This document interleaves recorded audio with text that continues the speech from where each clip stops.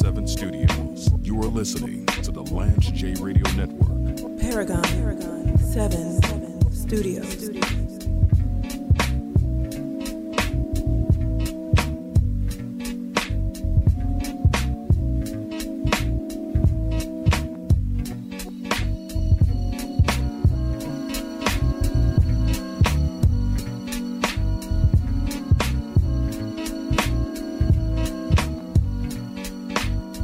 If you had to go back and if you were the CEO of a health plan, someone said, Dave, we need you to come in and start this up from the ground up, what type of culture would you build as you were putting that together?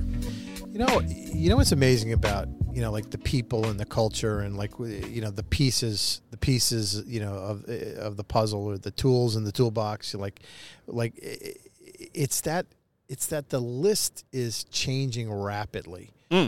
And it's really fascinating because it's completely redoing the people that show up to conferences like VIVE, right, or the RISE conference that you and I both were at.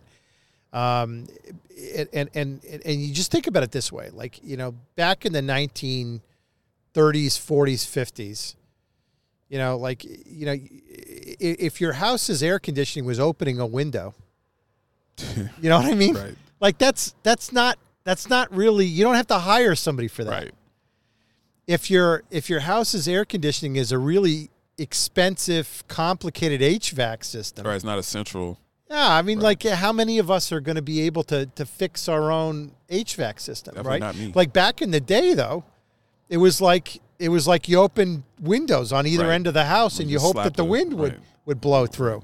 And then if you wanted to coax it along, you'd plug in a fan and put the fan in the window. Well, you had those ACs that you put it in the window and you shut the window on. And that was the next step. Blows cold air onto you. But like you said, not a centralized, not a central HVAC. But even those things, right? Like you put one in the window and you kind of like close the window and try to seal it around it. Right. And if that thing breaks, what do? You go buy another one, you stick it in. Right. So like you didn't need to hire a fancy person to fix that, right? Because it was simple. Didn't need an expert. As you create these strategies for stuff, like with your house, with heating and air conditioning, as you create that stuff, you can't do that on your own anymore. Right. Or maybe some people can. I can't. Right. I mean, so that's what's going on in healthcare. Healthcare is getting so complex. It is, man. That everybody vends everything out. Right. Right? Oh, we got a member services issue. Bring in a group of consultants for that. We got a revenue stream problem. Bring in a group of consultants. Right. Then you're fighting over, are we going to hire the Harvard consultants? Those guys are the Yale consultants. That all depends on what color your socks are, right? Right. So if they're light blue, you're going to hire Yale. But I mean, I think that for a non-healthcare person, listen to this, they say they were talking about policy, and now they're talking about the complexity of who healthcare is hiring. But I mean, what's weird about it is all of us have friends that are in college and they're thinking about their careers and what to go into. And I would tell you, there are some great opportunities within healthcare. Absolutely. I don't know, how many clinicians I know that love being a clinician. I got to tell you right now. Right. But on the operations side, if you're willing to use that clinical expertise to be a part of an operations team, there's a lot of opportunities. And particularly if you do two things, right? Like, let's say you're a nurse, you're a clinician, right. You're a nurse, and then you add to that, some expertise in data or clinical measures or something like that.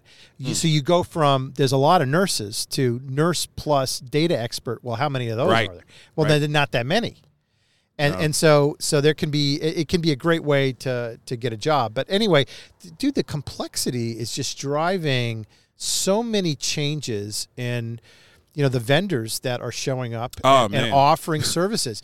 And I was talking to Anna about that. Oh, Anna, yeah. Yeah, there's just, back in the day, you go to RISE or you go to AHIP or some of these conferences, in-home assessment vendors were dominant. I mean, everyone was doing the in-home assessment. Yeah. I mean, now the in-home assessment vendor, it's almost like Bigfoot. It's almost like it's almost like the Yeti. It's the Loch Ness monster. You have some of the big staples that have been around forever, but it's just not the business that that younger, less mature companies are getting into because there's so many barriers. And if you're not already in there, it's very difficult to get in there. I mean, I think even retro, the retro chart retrieval, you just don't see as many people investing in retro chart retrieval as you used to. I mean, the industry has changed so much. Well, because there's not one flavor of ice cream now, right? There's hundreds, and so you can get something highly customized. Right. I mean, the conference here has like 7,000 people. It's like so. First of all, I mean, that still blows me away. 7,000 healthcare tech, right? Health plan provider people all in one spot. It's really impressive. It is impressive. But I mean, like, I would tell you, like, in Nashville, we can host one hell of a convention. Oh yeah, this is a good city. This is a good city to hang out. It's a good city. It's walkable. It's usually relatively warm here. A lot of great restaurants. People have a good time. I'm hitting David up. He's going to take me up for a nice. Every time I see David, I know I'm tofu. going to get. I'm going to buy you tofu. I'm going to get some vegetables. I'm going to get a good New York strip steak and maybe some broccoli. I know my wife is listening, but yeah, $15 or less. Nashville's phenomenal. A phenomenal place to hold a convention. And I was very impressed by just walking around today. It's so much different than what we see at Rise, but I think that contrast is a wonderful thing. You just see the brilliant minds kind of percolating. Well, I mean, it's just the amount of startups. Right. I mean, just like I'm blown away by the hundreds and hundreds of companies I've never heard of before that are in that room. So yeah, I mean, getting back to that original question, I mean, like, you know, the pieces, like, you know, who's kind of like the interesting flavor, and I think the answer is, man, there's so many different ones. I don't know. I mean, I just think every company out there, like every health plan, probably has a handful of problems they're trying to solve. Sure. And I don't know how many of them are trying to solve that stuff internally anymore. I think that they're vending it out.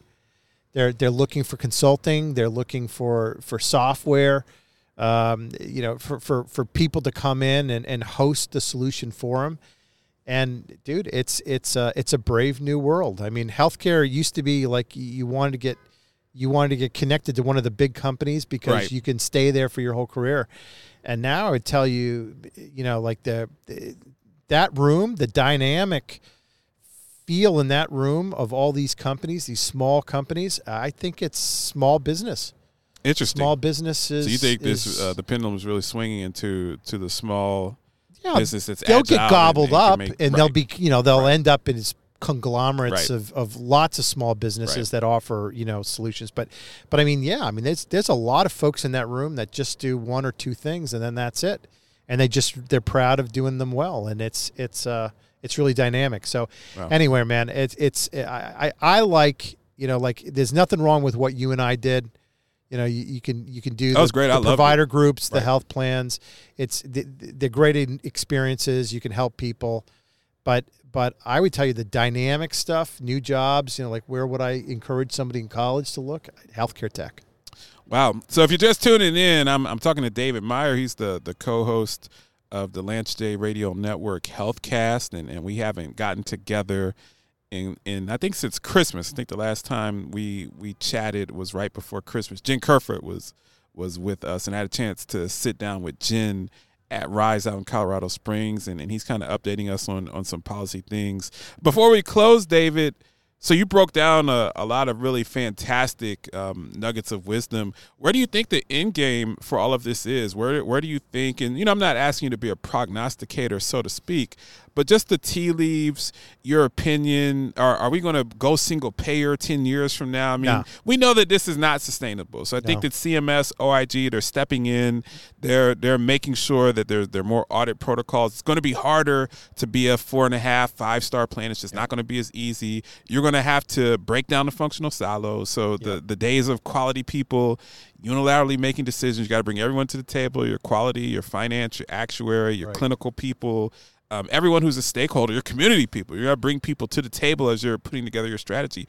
Where do you think, I believe, and you and I have talked about this before, when you have an incident like COVID, one of the things about the United States of America, we don't always respond well to crisis immediately, but once we respond, we usually eliminate waste and we're much leaner and better off long term. So I felt when COVID happened, I was like, the first couple of years probably going to be a disaster, but we're going to find a better way to build this mousetrap in the healthcare system. We're going to be much better 10 years from now had COVID not happened. And I believe COVID has forced everyone to take a look at the way that healthcare is delivered, to look at telehealth, to look at just something as simple as being able to go and get a cavity filled, to be able to get to a specialty provider, all of those things. Where do you think we're going as far as the trajectory towards greatness and to getting better as a society in the United States?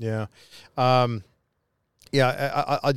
throw out something that I've known about, but I'm becoming more and more alarmed about it, which is the lifespans in the United States are falling. Yeah. And so do you think that's just because groups. COVID? It's all groups. You think it's just because COVID, or I don't think it's just because COVID. I don't think so. My instinct is it's not just COVID. I agree with you. It's all groups. It's not. It obviously, low.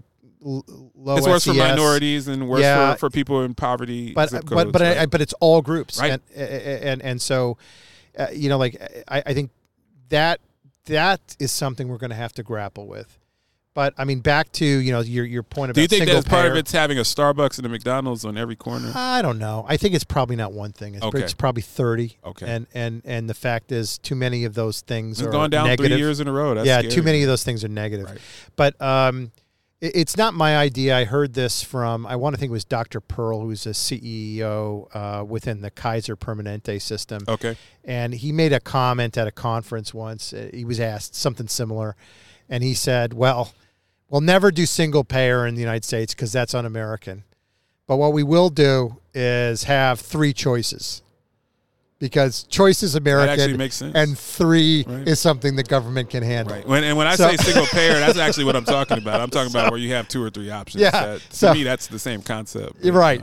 So anyway, I think that's probably true. Okay. Right. We it's probably not will sustainable never. where it currently is. We'll probably never do like a national health system like the possible. Brits do or the Canadians, but we will probably do an American version. Live from the Paragon 7 studios, you are listening to the Lance J Radio Network. Paragon 7 Studios.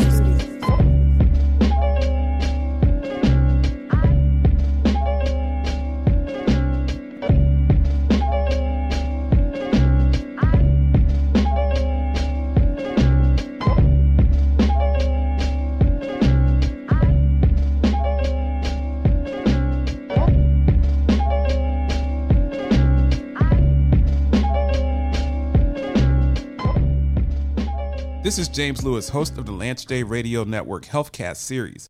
When I was a quality executive, I spent many years working with Episource on chart retrieval, coding, and their analytics platform. This is the time of year where health plans are focused on their final push for risk adjustment to close out 2021 dates of service.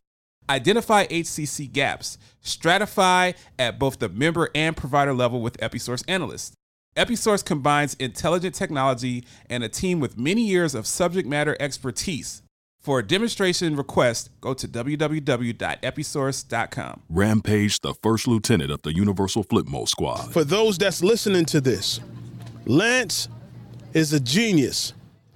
He put a moving office in a G-Fizzle, in a G-Wagon. All my ballers, all my millionaires, all my trillionaires, all my entrepreneurs. Understand, this man went from here to here in a G-Fizzle, and he put a moving digital studio inside of a G-Wagon. James Lewis. Who believes in themselves? That's independent. You are listening to the Lance J Radio Network. It's electric, made extraordinary. Ingenuity in motion. It listens, learns, adapts, and anticipates your every need. With intelligence that feels anything but artificial. The EQS from Mercedes-Benz. It's the car electric has been waiting for. It's time to switch to T-Mobile. Right now, pay zero cost when you do. Keep your number and keep your phone. We'll even pay it off. Only at T-Mobile, the leader in 5G.